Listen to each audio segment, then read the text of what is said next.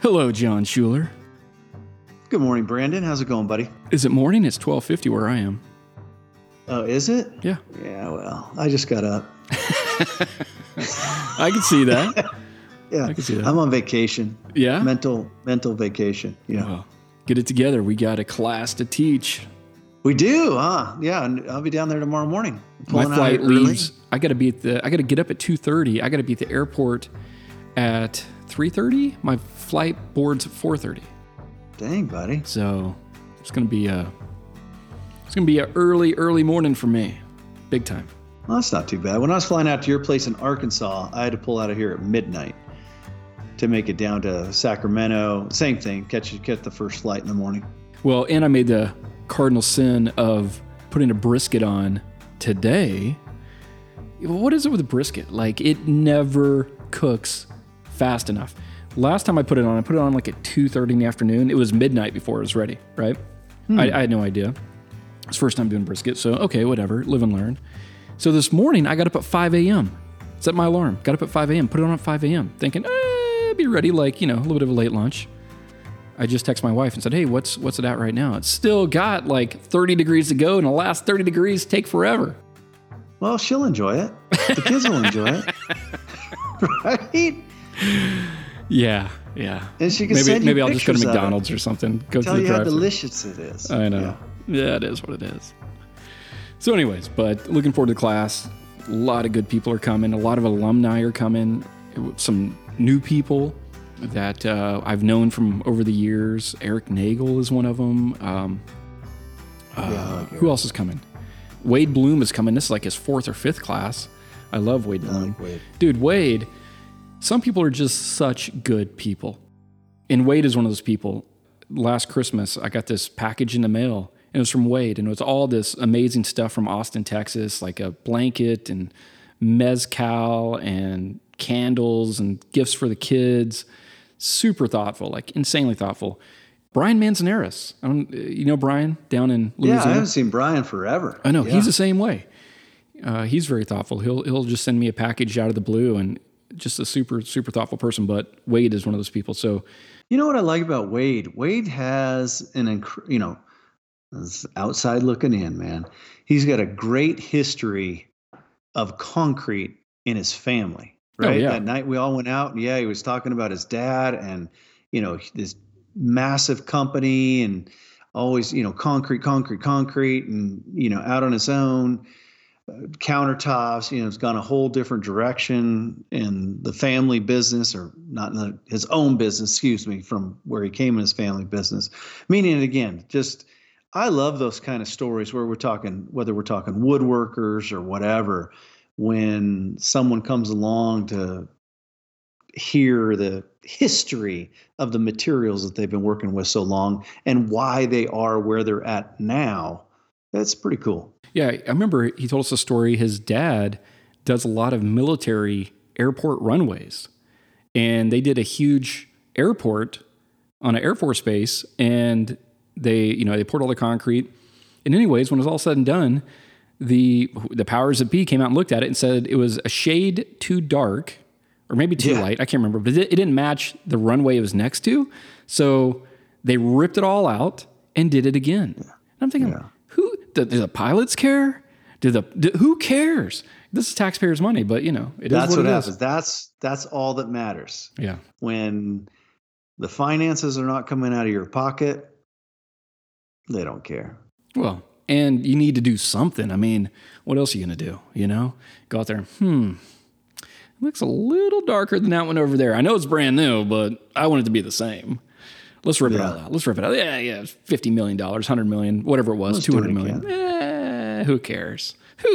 Just rip it out. It's just concrete.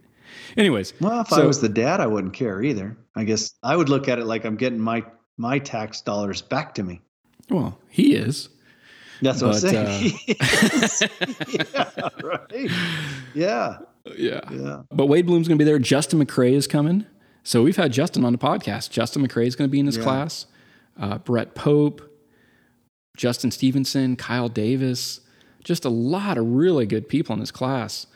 I'm excited. Seth Taylor. Guys doing some really cool stuff. That's what's always fun to me. I mean, I love it when like Justin I'm going to call it the shouse. Him and I had a lot of conversations about the shop/house, that he built for him and his I think family. people are calling That's them super barndos cool. now. I think Shouse kind of went by the wayside. Now it's a barn dominium. Oh, barn dominiums? Yeah, Is that what they're barndo. calling them now? I think that's a more common term.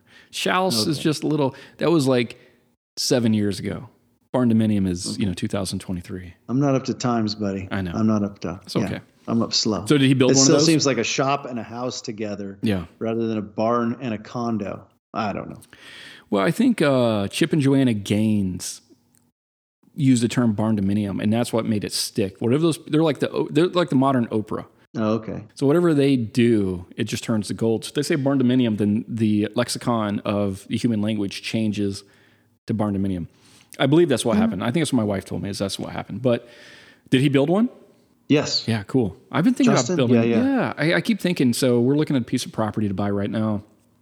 I go back and forth between doing ram to earth, doing like a modern, kind of Scandinavian modern house, like a 12-12 gable roof, long kind of agricultural looking building, but a modern house. Mm-hmm. I go back and forth between doing that or doing a black metal modern barndo. Both have their benefits. The barndos, they just go up so fast. They're post frame, they go up so fast, and they have big unsupported spans, so you can have huge rooms, huge living rooms.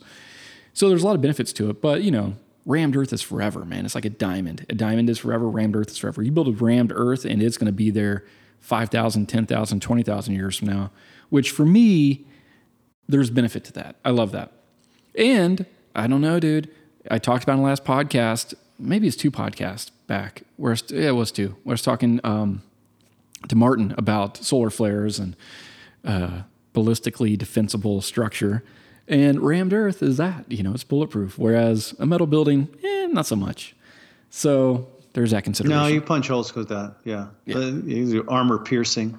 Well, not even armor piercing. I mean, it's like 20 gauge steel. I could pop holes through it with a 22. Yeah, maybe, but at the end of the day, man, I mean, Brandon, can you just be nicer to people so no one's shooting up your house?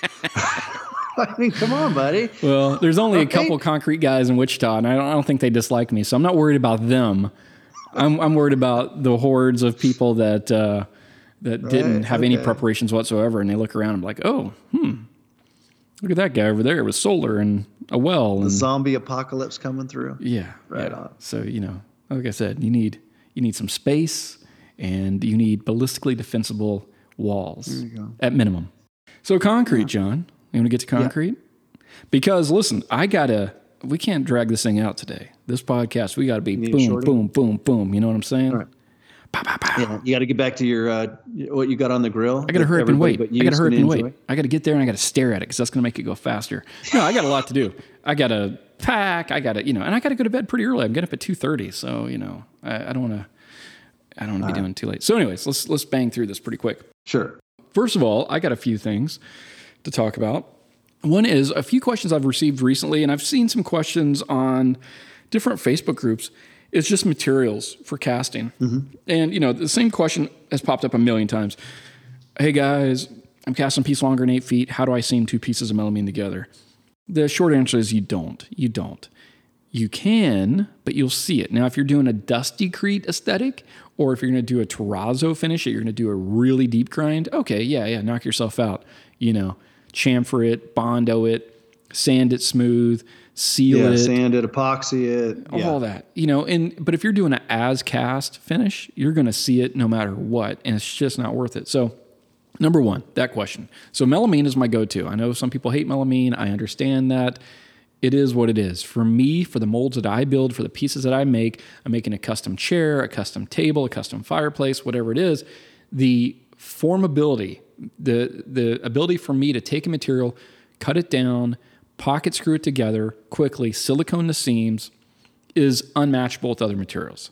So that's why I use melamine. And most of the pieces I make are one-off. They're not repeated pieces. So it doesn't make sense to invest in HDPE or polycarbonate or steel or something like that because that's not the kind of pieces I make. So for me, that makes sense.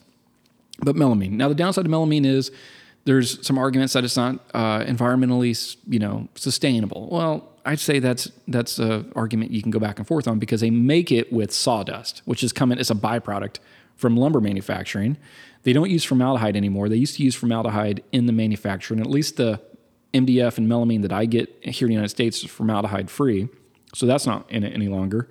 And I just think, there's a lot of benefits to it, but the downside is if you scratch it, it's going to swell. So you have to be somewhat careful. Now, you don't have to super baby it, but at the same time, you don't want to take a screw and just right across it because it's going to leave a scratch, and when water hits it, it's going to swell up and leave a mark. But, I've been using melamine now for 20 years, and I've only had less than a handful of pieces have a problem due to the melamine swelling. So it's super rare. And those are always my mistake because I dropped a hammer and I shouldn't have, been doing something like that or whatever. The next material would be steel. Steel. Oh, yeah, steel. That sounds good. That sounds great. We've talked about steel before. It's been a while, but we've talked about it. The benefit of steel is you can get a huge piece. You can get I've heard some guys getting 10, 12, 15 foot wide pieces. I think you can even get bigger if you can get a truck to bring it to you by super long, by 20 feet or longer. The problem with steel, there's a few problems with steel. One problem is propensity. I can't even talk. It's propensity to rust. So you have to be aware of that. The second thing is it will have a texture to it.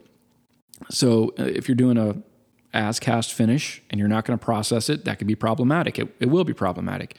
But people like Dusty Baker, who are doing a very textured surface, he cast on steel because it doesn't affect his finish.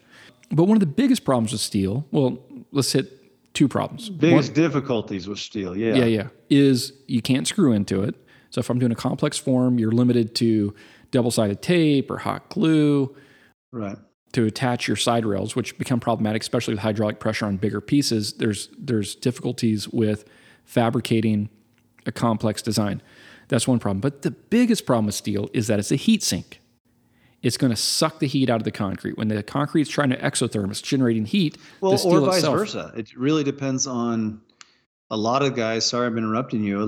Depending on your shop environment, which I've seen some shops, and I talked to a lot of shops. They're like, John, we always keep it 75 in here.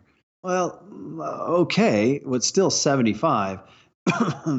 But guys are at 60 degrees, and I'm swinging that. Maybe they're in a shop like. I do believe Surgo, right? Surgo down in Florida. It's Surho. Uses some steel tables. The G is a soft G. It's a Surho, not Surgo. Whatever. Surgo. Surho. No, Surho Rojas. Yeah, it's not Rojas. You're going to say Surgo Rojas? And he's just not. I pronounce it right. Dude, I am an American. La Jolla. Bougainvillea. Yeah. He, I can see the opposite. Times he'll be down there and him and I will be, in fact, we just talked the other day and it was, 115 degrees, 98% humidity. I can't imagine casting on your table that's 115 degrees with no real way of cooling it down. Yeah. So those are the challenges. One of them with steel is controlling that temperature. And then per what you just said, even if you kept it 75 degrees, it's going to suck the heat out of the concrete during the cure. So these are things that definitely need to be compensated. Yeah. For. So if you're in a hot shop, you got to be able to cool it down for the casting phase because you don't want it to kick it off, but then you want to bring it up to temp so it doesn't pull the heat out. I think steel, it has benefits, mainly the size you can get that's uninterrupted, but the downsides are tremendous. And logistically, it's something you're going to have to sort out because, Dusty is putting heating elements underneath his tables now, but we did the class at Dusty's place and with Maker Mix and we cast and the next day we came in and checked and they still had not started exotherm yet. The next morning, the steel had totally sucked the heat out. As it's trying to do its thing, it's just pulling the heat out. And nobody knew it. Now you're talking about a mix that has timetables similar to your CSA cements because of the aluminants. So to see that stuff not kick off, that was pretty crazy. Yeah. So that is something that if you're going to use steel, just be aware. You're going to have to account for cooling it if it's in a hot shop, but you'll definitely have to account for somehow bringing the steel up in heat to match the exotherm of the concrete. So you don't want to overheat it. You don't want to kick it up to 200 degrees. But even if you were at 90 degrees, it's still going to be a heat sink.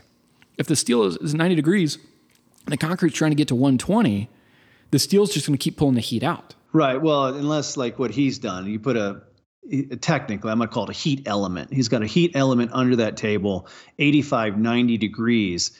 Then there becomes a point if the steel hits 90, yes, it's still going to absorb some, but much like our blankets, because the blankets that we recommend, which is like the sunbeam blankets, which are used for your bed, they only get to about 90 degrees. Yeah. I mean, they're not 125. So, by that point, it becomes an insulation value, in my opinion. And I shouldn't say opinion. In my experience, it becomes an insulating value so that the concrete holds the temperature. And you really like that temperature, about 110 to 120 degrees. Next thing on my list here. Well, hang on. Before we go there, I got a benefit to steel. All right, give me your benefit. Yeah. The benefit would be aesthetics. So speaking of Justin McCrae, I just saw some photos of some sinks he was making, knowing full well he was casting them on steel. And I have to admit, seeing these makes me want, I'm going to build a small steel table. Years ago, I used to have steel tables and I hated them. And I can't tell you why I hated them because, this goes all the way back to when I was starting this, 23, 24 years ago. As one of the early adopters in this, steel, it's got to be, and you know what? I didn't know cold rolled, hot rolled. I don't know. I just went with whatever they did. So I didn't care for them. I got rid of them pretty quickly. Now seeing Justin's I'm going to build a small steel table specifically for certain projects. We may get Justin on here to talk about, I don't think he was trying to create this finish, but it is a gorgeous industrial, I'm going to call it an industrial finish, where you can see he left some of the old nuances of the steel reside in the surface of the concrete. And to me, man, it looked bitchin'. It looked really, really cool. So with that, I'm going to do it. So there is instances where the texture in steel is beneficial, but that's for some clients. Some clients may not like that. Some clients might want smooth. And if you're going to do totally smooth, steel might be the right thing. Yeah, no, because no matter what, it's going to get scratched up. It's going to get beat. It is what it is. Yeah. The next material I have here is plastic. So there's all different types of plastic you can cast on. You can cast on HDPE, high density polyethylene. You can cast on polycarbonate. You can cast on acrylic. You can cast on different plastics. Different plastics have different characteristics. Some are easier to machine. Some will explode if you hit it with a saw. I've done that before. So there's different types of plastic. But the problem with plastics, kind of across the board, is they tend to grow and shrink when they're exposed to heat or cold. That can become problematic. They can start to develop ripples and waves, especially in a big piece. When you secure the side rails down, you screw through the plastic into your table below or however you're doing it, and they want to grow because it's heating up and it has no way to expand, then it can create a ripple. For instance, this wasn't with concrete, but it was with rammed earth. This last project I did in St. Louis about a month ago, we were using wood forms, but we lined them with HDPE plastic sheeting to create a smooth surface. And we tested on a small scale. It worked great. No problems whatsoever. And so the forms went up. The crews lined them with plastic. And the side of the forms, when the sun was coming in, hitting the side where the HDPE was in direct sunlight, they all grew and created waves. Oh, and man, those waves were permanent. We thought, wow, the pressure of the ramming will flatten it back out. No, it grew. It's not going to shrink. So when we were ramming, we could see these waves. We kept thinking, when we pull the forms, they'll probably be gone. No, they were there. They were there. So lesson learned. Plastic has benefits, but also has downsides, and that's one of the main downsides. The other downside is it's kind of a one-use material. It's more susceptible to damage than steel is. For the most part, you're going to be screwing through it. Now, you could probably double stick tape it if you wanted to, but it's going to be a real pain in the butt to get that tape off the plastic. So it's more or less a one use. But if you're going to do a big piece, back to the original question that I see all the time of how do I join two pieces of melamine? What I would do is I just make a big table out of MDF, melamine, whatever, and then lay a piece of plastic over the top of it that's full length, one piece. And that's how I've done it in the past. And it works really good. But you have to be aware of the characteristic that it wants to expand. So there's that. And then the last material, John, on my list here is rubber. Now, I guess there's another material, fiberglass, but we'll leave that for a different time. See, I was going to say, so you're thinking plastic? Is that what you're considered Formica along the plastic line? Because I consider that laminate, not plastic. It's a little bit more stable, but yeah. Well, see, that's what I'm saying, because in this situation, we're still talking about seaming two pieces together, how to create again, say someone's doing a 16-foot, Formica comes in rolls. Mm-hmm. So, I mean, that is something, it's still going to be a one-time use, but for a 16-foot table, what isn't going to be a one-time use, in my opinion? But yeah, it would be glue that stuff down, much like a countertop. It's going to use it, roll it out, seamless, and that's a material you can get in textureless or in whatever texture. That's a good point. That's a really good point. Yeah. I moved away from using laminate. When I was in Tempe, there was a Wilson Art, which is a big national distributor of laminate. And I used to go down and pick up laminate. And dude, I mean, I'm pretty meticulous about things. Gluing down laminate is an art form, and I'm not a master of that art. So, I used the stick thing. You put down the contact cement that they sell at Wilson Art. You roll it on. You let it dry on your table. You roll it on the back of the laminate. You let it dry. You put the sticks down. You put the laminate on top, and you pull out one stick at a time, and you roll it out. And you pull out a stick, and you roll it out, and you pull out a stick, and you work your way down. Inevitably, for me, a little piece of a wood chip or something would end up underneath and create a little bubble. And I could see it. And when I cast a piece, because it's so smooth, when I flipped over, there's like this little divot in the middle of the table, and it drove me bananas. And it happened all the time when I use laminate. And that's why I moved away, because Michael Carmody was like, well, I go down and I get polycarbonate. It comes on a roll. And, it comes in like a 5,000-foot roll. They'll cut off whatever you want. And it's thicker, so I'd get like 1/4 inch. And I would just essentially set it on top of my table. I wouldn't glue it down. And it was, for me, a lot safer and easier than the hassle that I always got when I was trying to glue down a laminate surface. Now, there's people out there a lot better at it than I am. And you can hire guys. I would order from Wilson Art sometimes a piece already glued up, but it was it was way more expensive than getting a piece of plastic. And so I was like, is it worth it? No, not for me, it's not. But maybe for somebody else it is. And maybe you're better at it than I am. I mean, chances are you are. There's that as well. But no, that's a good option, one I didn't consider. So, yeah. But the last material, John, is rubber. Rubber, that's the last I have on my list here. And the benefits of rubber are you can create three-dimensional shapes, complex three-dimensional shapes. You can create a form and have it reusable more or less indefinitely, depending on what brand rubber you use and what type of rubber you use and how you store the rubber. Yeah, to give me an example of what rubber, I'm trying to picture sheets of rubber. I'm talking about mold rubber. So I'm talking about molding materials. So if you're making a sink, if you're making drain plugs, a slot drain, a drain board, an edge form, anything like that, rubber is material that a lot of people are going to be casting against. There's different manufacturers of rubber, different types of rubber. So kind of the big manufacturers would be Polytech, Smooth-On, Industrial Polymers. There's a couple of companies out there that you see a lot of. My personal experience, it's just my experience, so take it for what it is. My personal experience is Polytech has been the most long-lasting, and it's a professional-grade rubber. And so I've had really good success. My first rubber mold I made was about 20 years ago. It was an AK-47 wall tile. I still have that mold, and that mold is still pliable and usable today. It's just phenomenal how good that is. And that was made with Polytech 7445 urethane rubber. And that's just a really good rubber. It's 45 durometer, is not too stiff, not too soft. It's just kind of a good general purpose rubber. I use it for the vast majority of the things I make that require rubber.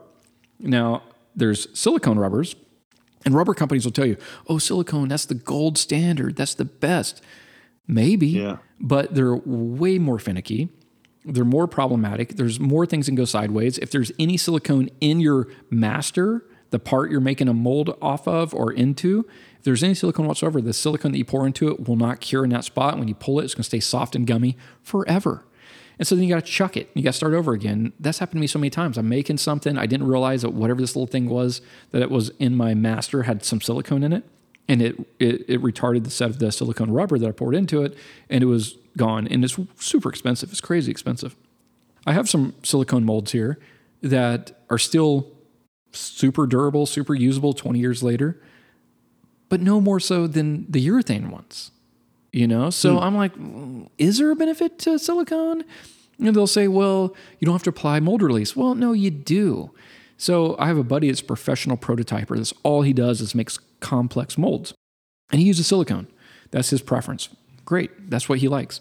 But he'll tell you, no, you can get a certain number of parts out of it, but you still have to replenish the silicone because every time you cast, there's some silicone being drawn out of the rubber. And so you do have to kind of, condition the rubber. Okay, silicone. You're hitting me on something new then, because I was under the same impression. I thought silicone did not need any releases. So is there a specific product used to quote unquote condition the silicone? I believe a silicone spray. So there's silicone mold release, I believe. Now, again, I'm not a silicone rubber expert because I had problems in the beginning 20 some years ago. And I just went to urethane. Screw those silicone releases. I know. But I have a really good friend who's a professional prototyper, and you should see the molds this guy makes. They are insane. Incredible molds. He uses silicone, but he's told me like that's a complete misconception that silicone does not require release, because I was talking to him about it once. He was like, no. You get a certain number of parts out of it, but you need to replenish that silicone oil that's in the silicone rubber, because they will pull silicone out. With each casting, it's drawn silicone out. And so you have to keep it conditioned. Now, this is coming from a professional. The rubber manufacturers will say otherwise, but it's kind of like the polymer manufacturers in this industry saying, oh, you don't need to cure your concrete. You don't need to do any of those things. This will do it all. I think there's some really bad marketing that's done by manufacturers sometimes to sell their product because they believe like the convenience factor will be a good selling point, even if it's not fully true. They'll push a false narrative to sell their product. And I believe silicone is one of those things, because all the benefits they push, I haven't found those to be true personally. So anyways, that's silicone. Now, the manufacturers, like I said, I had really good success with Polytech. I've tried Smooth On. We used to buy products from Smooth On. When they bought Buddy Rhodes, I was buying Buddy Rhodes products from Smooth On. And I was also getting rubber from them. And we do classes, and they would send rubber for us to use in our class. Just my own honest assessment of Smooth On rubbers is they're hobby grade rubbers. They're not professional grade. They put a lot of plasticizer into rubber. They make them very liquidy, so they degas air easily. But by doing that, I feel that they've more or less diluted them down to the point to where when I make a mold with a Smooth On rubber, they don't have longevity. My experience has been I'll make a mold, and then a month, 2 months, 3 months later, I'll go to grab it, and it's kind of gummy and sticky. And again, my friend that's a professional prototyper, who this is his thing, he said, no, he's like, Smooth On's great if you're going to make a mask for some cosplay event, but if you're doing this professionally, it's definitely not the rubber you're going to use, because it's definitely a DIY hobby grade product. Great. I mean, there's a market for that. I'm not that market. I'm a professional. I need molds that are going to last for years. And so that's why I prefer Polytech. I've tried industrial polymers. They were okay. The 45 durometers I got from them felt more like a 50 or 60 durometer. They were way stiffer. I felt they were a little bit stickier and more difficult to work with than Polytech. I just wasn't as happy with the end result. But, again, some people might like the way they pour and they might like the product. Great, use it. Yeah, I'm asking because I picked up those ones from Joe. I just got done casting, working on that other integral kind of micro fiber, if that sounds right. Anyway, so these are so small, I'm not putting any PVA fiber or glass fiber or anything in this kind of stuff. And I mean, they definitely popped out super easy, but by the time I'm done getting through testing and everything, if they need to be conditioned in some way, I'd like to be doing that. Yeah.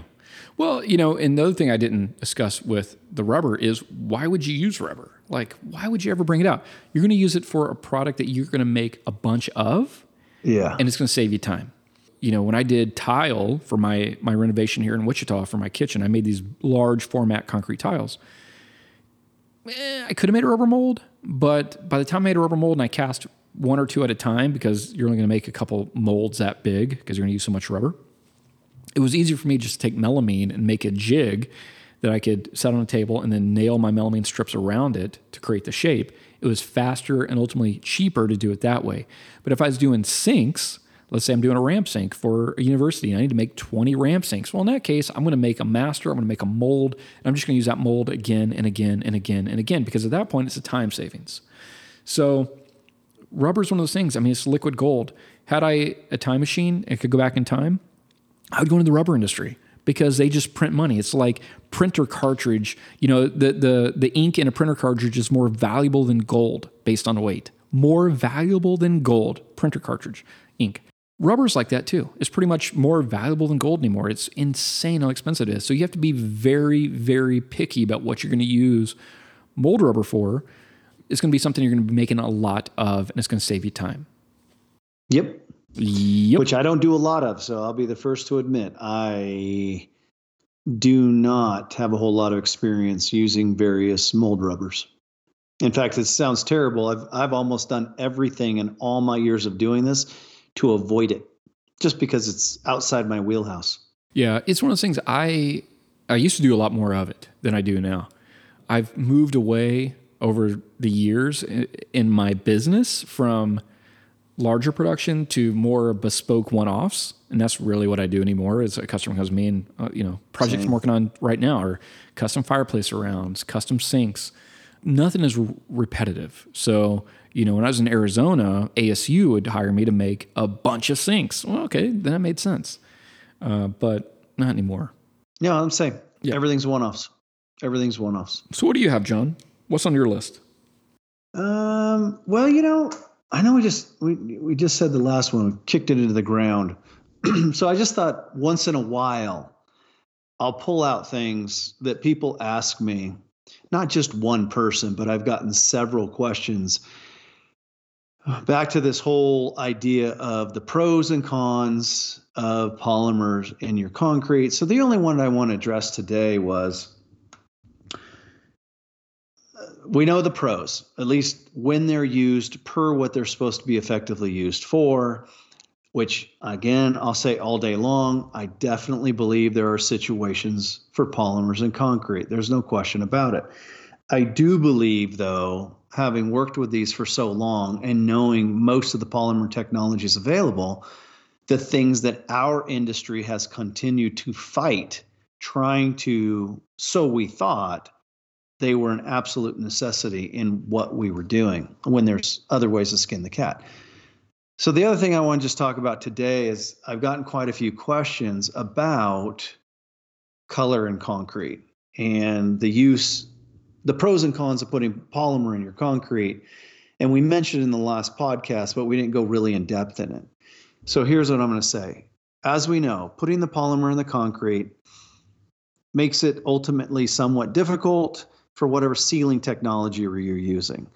To compound that, putting the polymers in the concrete, I think we'll all agree, you always end up with a slightly kind of a washed out concrete, right? The pigments, that spreads it out. Even a good polymer, if that can be said, even a good polymer, it leaves you in a position to, I'm going to say a necessity, if you want to get color, even slight color enhancement, you have to use a sealer that color enhances. And that's a difficulty because number one, they're probably a coating technology of some sort. They don't last. They don't have great scratch resistance. They don't have great wear. And you happen to applying it to something during its lifespan where, as we said, you put poison in the coffee, making it more difficult for the sealer to do its job anyway. John. So that's John. One more reason why John. I personally have avoided and will continue to avoid polymer-based technologies in the mixes that I'm designing because I don't want to use an enhancing sealer. John. Yes, sorry. Yeah. I'm still going. I know. Not just poison, but the antidote as well. Yeah, that's true. So yeah, you're putting a foamer. You're putting a foamer in your concrete. Let's just call polymer what it is, a foamer, and then you're putting a defoamer in as well. What madness? What crazy world we're living in? My wife was talking to me about this last night. And she was asking me because she saw some products marketed as revolutionary that was essentially a polymer and a defoamer. And she's like, what's revolutionary about it? I said, nothing. It's marketing. These are it's just marketing. These are some hobbyists. Literally, these are hobbyists. And most distributors that are distributing products in this industry are hobbyists at best. Hobbyists at best. They don't do this for a living. So they're hobbyists that are just saying it's revolutionary. I was cooking dinner last night. I was like, Aaron, look, the spice here, the spice for the chicken, it's revolutionary. It's never been seen before. Oh, I was like, it's marketing, but it's still garbage. The foamer and the defoamer, it's 40-year-old technology. There's nothing revolutionary about it. All these, revolutionary products are just garbage in, garbage out. You either stay with the 40-year-old technology and you have the problems that they have for our industry. Again, if you're doing cladding for a skyscraper, dude, do it. Do it. Yeah. Nobody cares. I think it's great. Yeah, but if you're making sinks, countertops, furniture, tile, do not do it unless you want pain. Some people like pain. That's okay. There's, different subsets. There's furries. There's all kinds of different little subsets. Some people love pain. So knock yourself out. But there's nothing revolutionary. Yeah, everybody's got to have their angle, though, right? I mean, and that's fine. There's a lot of super this, super that. Oh, this is going to sound terrible, but if someone's still coming out with that combination under the idea that it's making a better product, I'm willing to say unequivocally they're not making good product. Well, and what I mean by that is this. Well, just because again, there's all of us. Anybody who's been on the hamster wheel of sealers, chasing. You thought this one was bad. You need a better one. The coating was different. Oh, I needed a penetrating. No, the penetrating didn't work. I got to do it. They all come back to the same thing. 99.9 of the sealers all do great jobs and actually do what they say they're going to do, and that is protect the concrete. The problem for us in this very small niche industry is we are using these kind of technologies within hours or days where the rest of the industry has already figured out and set standards that you don't seal things for 30 days or longer. And that's the technology that's out there that's being used. So my point being is, we've been on the short end of the stick because we're so small. I mean, come on, man. From the use of concrete point of view, we are tiny. And we have way higher expectations. A floor in a car dealership is not held to the same standard as a sink in a fine dining restaurant. Those are two totally different things, and they're held to different standards. Yeah. Right. And then because, not that anybody listening doesn't know this, because sealer is the last thing we apply, and then we buy into different marketing about, this coating versus that coating, a solvent, water, penetrating, reactive, blah, blah, blah, which one. So I guess it's like politics, right? While we're backbiting each other as, who's Democrat or independent or Republican or whatever, the material itself is just laughing because that's the real problem. I like the material. But as long as we keep fighting over it and buying another quart of this or a gallon of that and listening to whoever's got that, it's almost like they continue, and maybe it's done purposely, to keep creating the problem, but marketing it as solving a problem while it's creating a problem so that it keeps the rest of us, not looking in the right direction. I don't know. That's how I feel about it anyway. Maybe. And this time around, it's no question at all. Once the testing was done, it wasn't even about strength. As we know, I don't care. It wasn't about any of that stuff. What it was is I watched 15 plus years of my struggles with sealing technology diminish when I got rid of a single product. Yeah. Or a single ingredient. Once I got rid of that, like, what? Oh my God. So a couple things come to my mind while you're talking. One is there's a market for everything. There's a market segment. Sure. So where some rubbers are really great for the DIY segment that doesn't have equipment, doesn't have technical expertise to use professional grade products, there's a market for that. And apparently a pretty big market. Great. There's going to be a market for DIY grade concrete products. There is a market for DIY. I mean, look at YouTube and Certainly. Instagram and TikTok. There's tons of people that are DIYers making stuff out of concrete. Great. There's a market for that. Our product line, although it can be used by DIYers, and we have had DIYers buy it, our market is marketed and directed and developed for professionals. That's who it's for. We don't want to be in Home Depot and Lowe's. That's not our market. And, there's a market for that. Great, good. That's not who we that's not the target. The target has never been the concrete, and it won't. The target has never been the sealer, and it won't. The target for us has always been, because this is us, I want to be successful in my shop. I want to be turning a product, put it in a client's home, and get paid without struggling to make that happen. Now, if you told me I could do it with, crap concrete and oil, you know what I mean? And never have a callback again. I saw somebody post something about linseed oil the other day.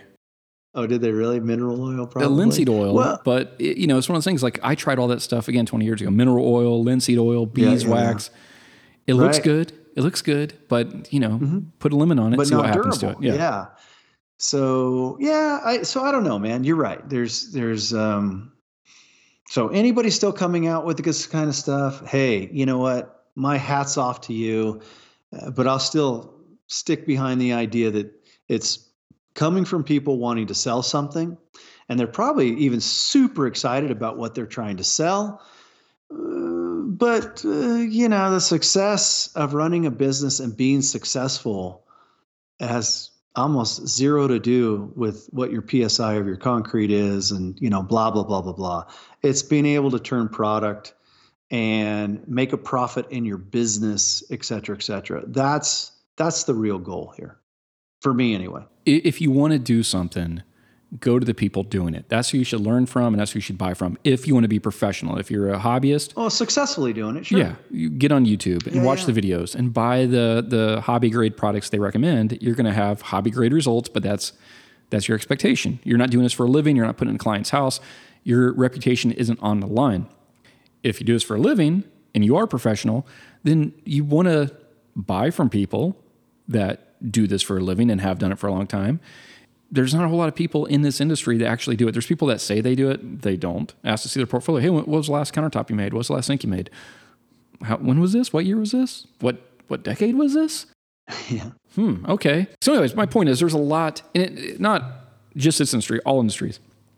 There's a lot of distributors that sell to the trades that don't do whatever it is they're selling to that trade, whether it's concrete or paint or drywall. There's a lot of that. There's very few that actually do the thing that they're selling. There's a brand. I'm looking at buying an RV. I've been looking for a while. I go back and forth, but there's a brand called Brinkley. And Brinkley is widely considered to be the best made travel trailer, fifth wheel travel trailer on the market. And every review you see from an RV technician, a mechanic who's independent, they rave about how well they're made, because most RVs are just totally crap. Everything about them's crap. The wiring's crap, the insulation's crap. Oh, I'm going to agree with that, man. I think I told you we rented one to go to Vegas, and it's shocking. Let me finish my thought here. Okay. Everything's crap, right? But then these RV techs will go into Brinkley, and everything is beautiful. The wiring is run beautifully. The water lines, everything is the way it should be, as if you knew what you were doing. And the difference is the people that own Brinkley are avid campers, and they are in the shop helping build the campers. So when these RV techs did a tour of Brinkley, and we went there, one of the owners is out there in overalls working on building the RVs. One of the owners was. And he talked about how passionate they were, the owners. So a lot of these RV companies are owned by people that don't actually use travel trailers or anything like that. So they're making decisions based on dollars and cents, but not for the end user, not for the experience of the person that's buying that product. And that's just an anecdotal example, but that's true in this industry. There's a lot of concrete distributors that sell stuff, whether it's mix or pads or whatever it is, but they don't have really any real world experience with the product they're selling. They might say they do. It's easy to do. It's revolutionary. It's easy to say words. It's hard to back it up. Yeah, I agree. Well, I've seen the same thing. I think, anyway, with my son being in trap shooting, I'll tell you what, it really has blown me away to look at trap guns and then which manufacturers of these different shotguns is actually have shooters in their roster helping them build these guns around shooting versus just building a shotgun. You Yeah. know what I mean? And what they're looking for and weight and, balances and anyway, blah, blah, blah, blah, blah, blah, blah. So, yeah, so you start migrating more because of the experience behind who's manufacturing these materials. Um, so, yeah, I mean, there's a lot of that going on in every industry. That's like, would you buy a car from a car manufacturer that don't drive cars? I don't know. You see what I'm saying? Yeah, I see what you're saying. Yeah, they drive horse and buggies, but they're trying to sell you a car. Right. But Yeah. I mean, that's mind-boggling to me. Yeah. But all right. The last thing I wanted to hit before we get back on the podcast, and we're going to wrap this up pretty quick. But Erin, we were talking last night, and she made a comment that we've mentioned it in the past, but a lot of people maybe are new listeners to the podcast and they don't know who John Schuler is. John Schuler is the chemist that has developed the vast majority of the products in this niche industry, which is high-end decorative concrete, precast concrete. So John has been around for a long time and has worked for or has been subcontracted by, brought in as a consultant to help develop the products that almost everybody's using right now. Whether you know it or not, that product from that company over there, it's a very good chance that John Schuler had a hand in developing that product, that provided guidance and consultation on developing that product. That's true. When you hear from people, oh, I use this and it's the best ever. And I just like look at you and I'm like, I know the true story of that product. John developed it and it was good at the time. At that time when he did that, whether it was 5, 10, 15 years ago, that was good. It's not the same as where we're at today. No, I'm continue to be excited with where these things are going today. Yeah.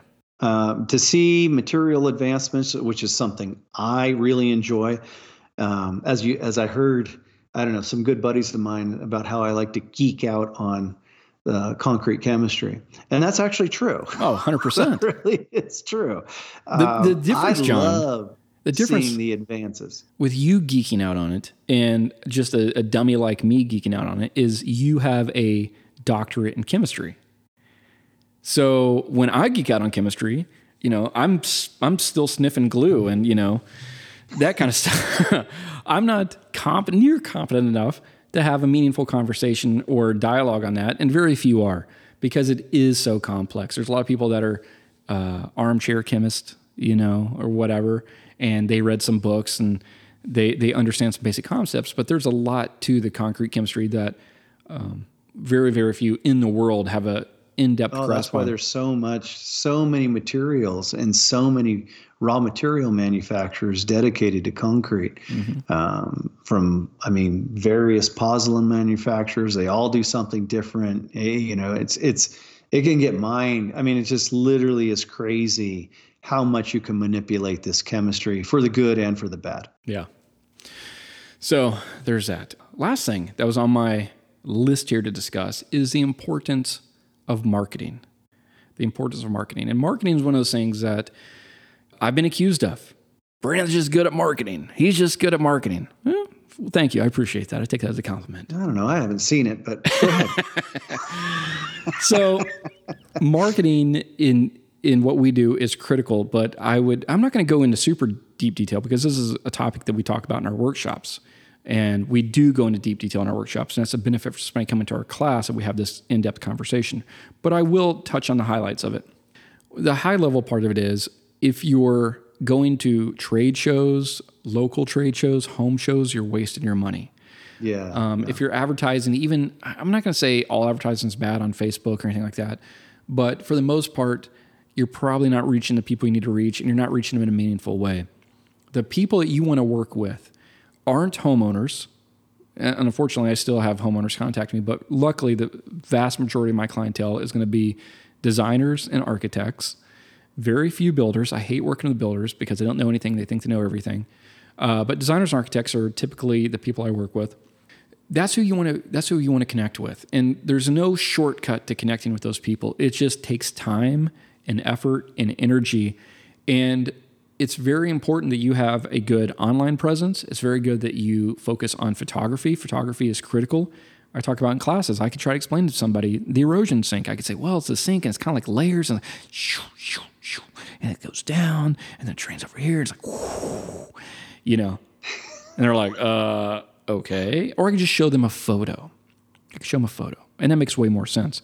Now, I could show them a photo that I took, or I could show them a photo that a professional took, and the difference is night and day.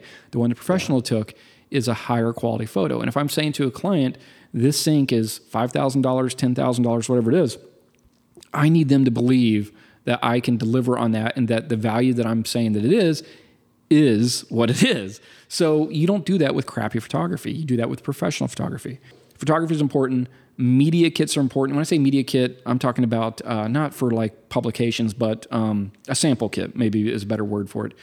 A package that you give to a prospective client. Client contacts you and says, hey, John, we're really interested in using you for this winery we're doing. We need to get samples of your product. We're going to, possibly do countertops and tables and whatever. Great. You need to have something that you're going to ship them that is professional. I do not recommend you cast a square of concrete and use a tile saw and cut out a square, and then on the back write with Sharpie, John Schuler concrete, right, and then just wrap it in bubble wrap and then throw it in a box with peanuts and then ship it to them. They get a lot of that. That's what they get the most of the time. But it doesn't convey professional level value. If on the other hand, they get something in the mail that the box is branded, the tape is branded, they open it up, there's no packing peanuts in there. There's other materials that are much quieter, and they open it up and there's a great printed whatever, whether it's a postcard or brochure or whatever it is, but something. And then there's a beautiful sample and a nice label on the sample. That goes so much further with a client for this guy is the real deal. He's not just some hobbyist cutting stuff up with a grinder and writing on it with a Sharpie. Those are things I would say focus on the marketing. But the days of trade shows, and I made the mistakes early on. Several years I would do those things when I first started, and it's just wasted money. Another thing about marketing, the last topic on marketing, we've talked about this several times, is don't sell based on price. Price should never be part of the conversation. If you're getting clients because you're the lowest price, you're getting the wrong clients and you're developing the wrong reputation for your company, and it's going to be a hole that just keeps getting deeper and deeper if you're using price.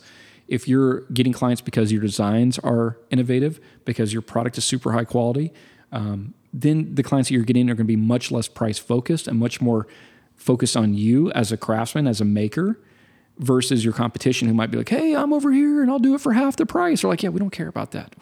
Price isn't what we're focused on. We're focused on quality. We're focused on innovation. We want this guy. And so those are things you want to focus on from a marketing viewpoint. So anyways, that's my 2 cents. Yeah, man. I'd love to tell you, I could give you anybody a deep dive into how to be better marketing, but I don't. Again, that's something out of my wheelhouse. I've been fortunate enough to, over the years, hook up with a couple designers. They keep me busy. So I have not, it's probably unfortunate though, because I haven't had to do that stuff. So I've never learned it. So that's really what I do. But what I would say is, which we won't bring up this again, pricing.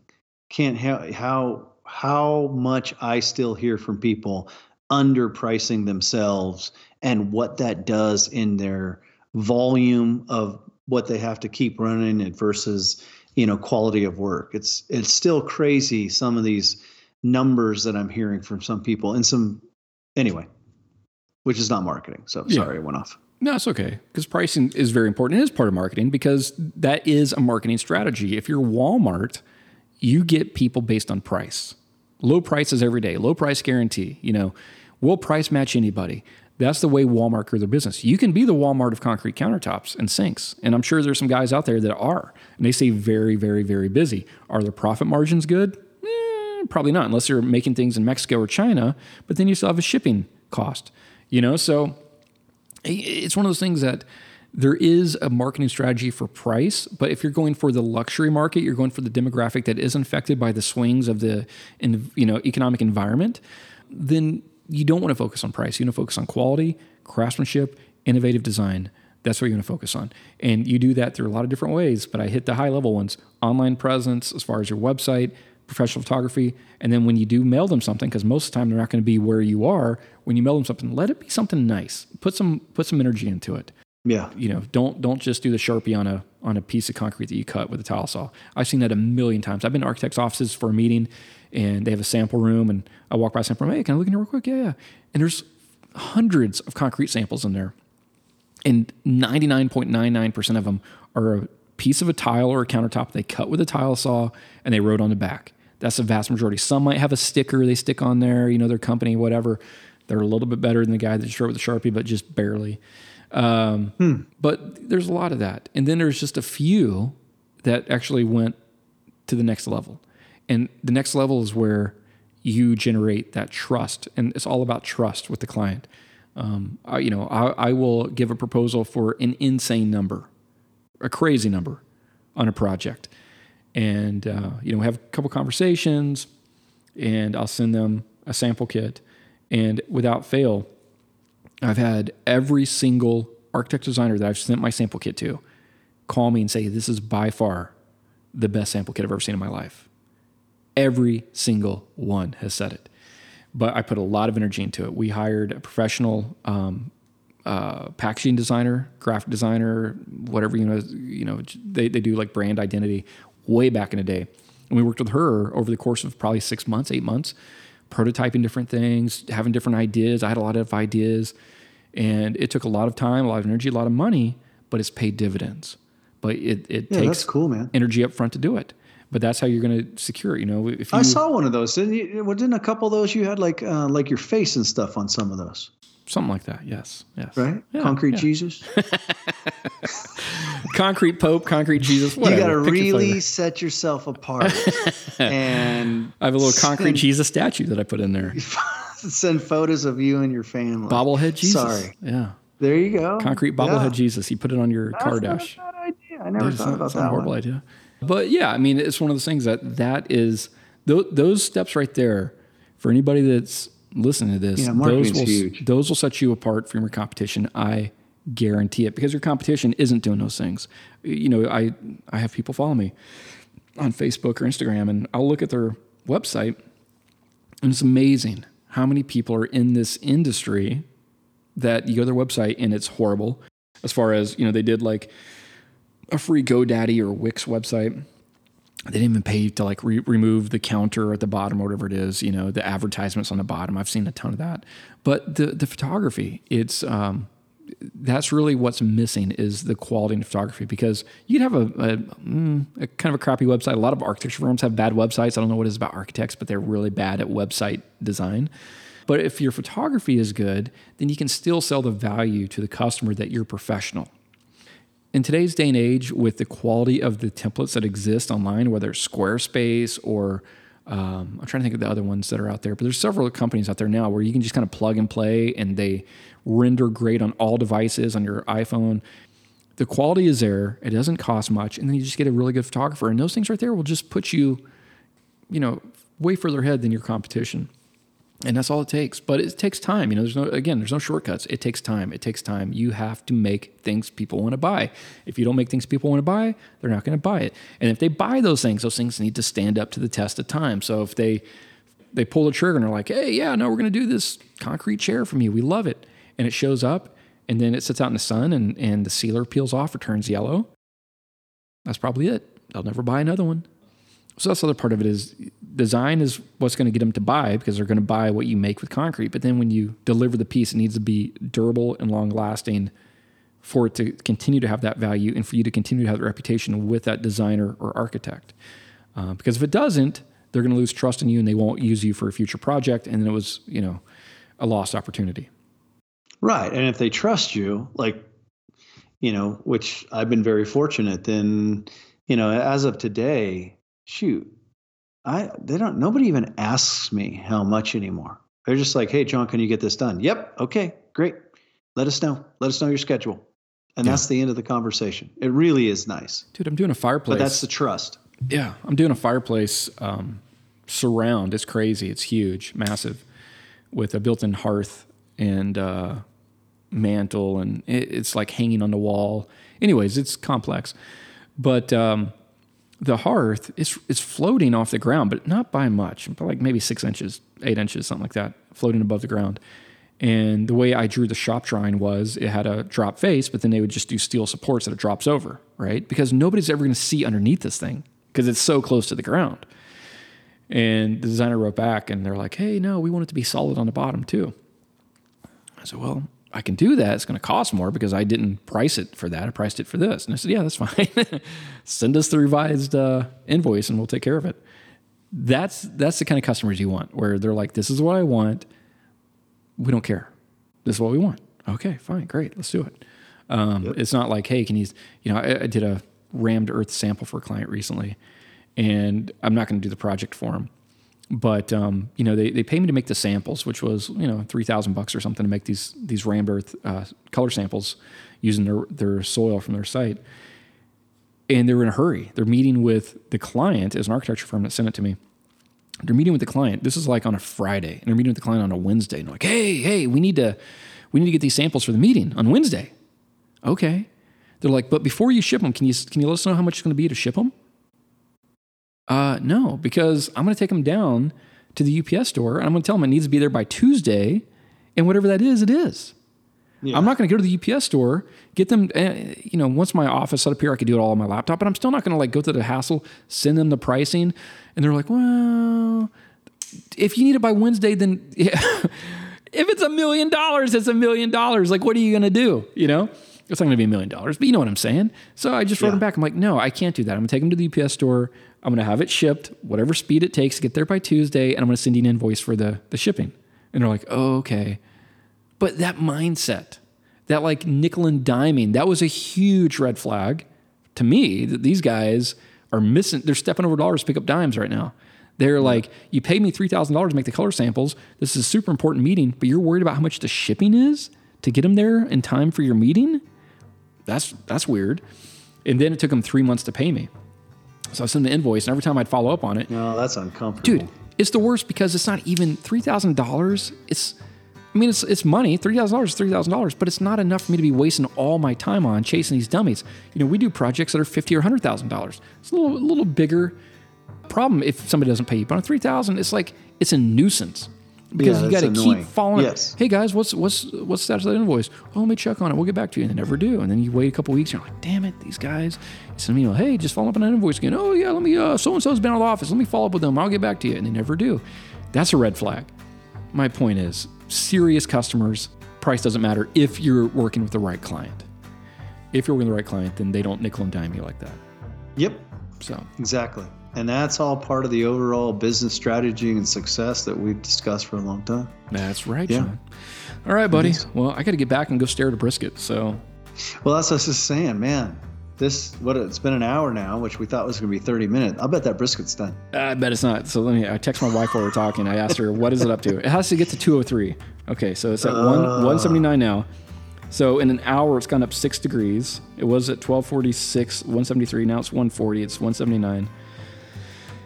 What's that leave? 23 degrees an hour. Four more luck, hours. Man. So it's going to be 6 o'clock. Jesus. Maybe.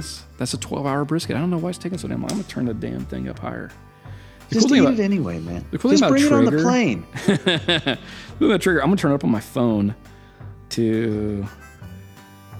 You can just do it on your phone. Turn it up. Boom. Screw it. I'm going to get that thing done. All right, buddy. All right.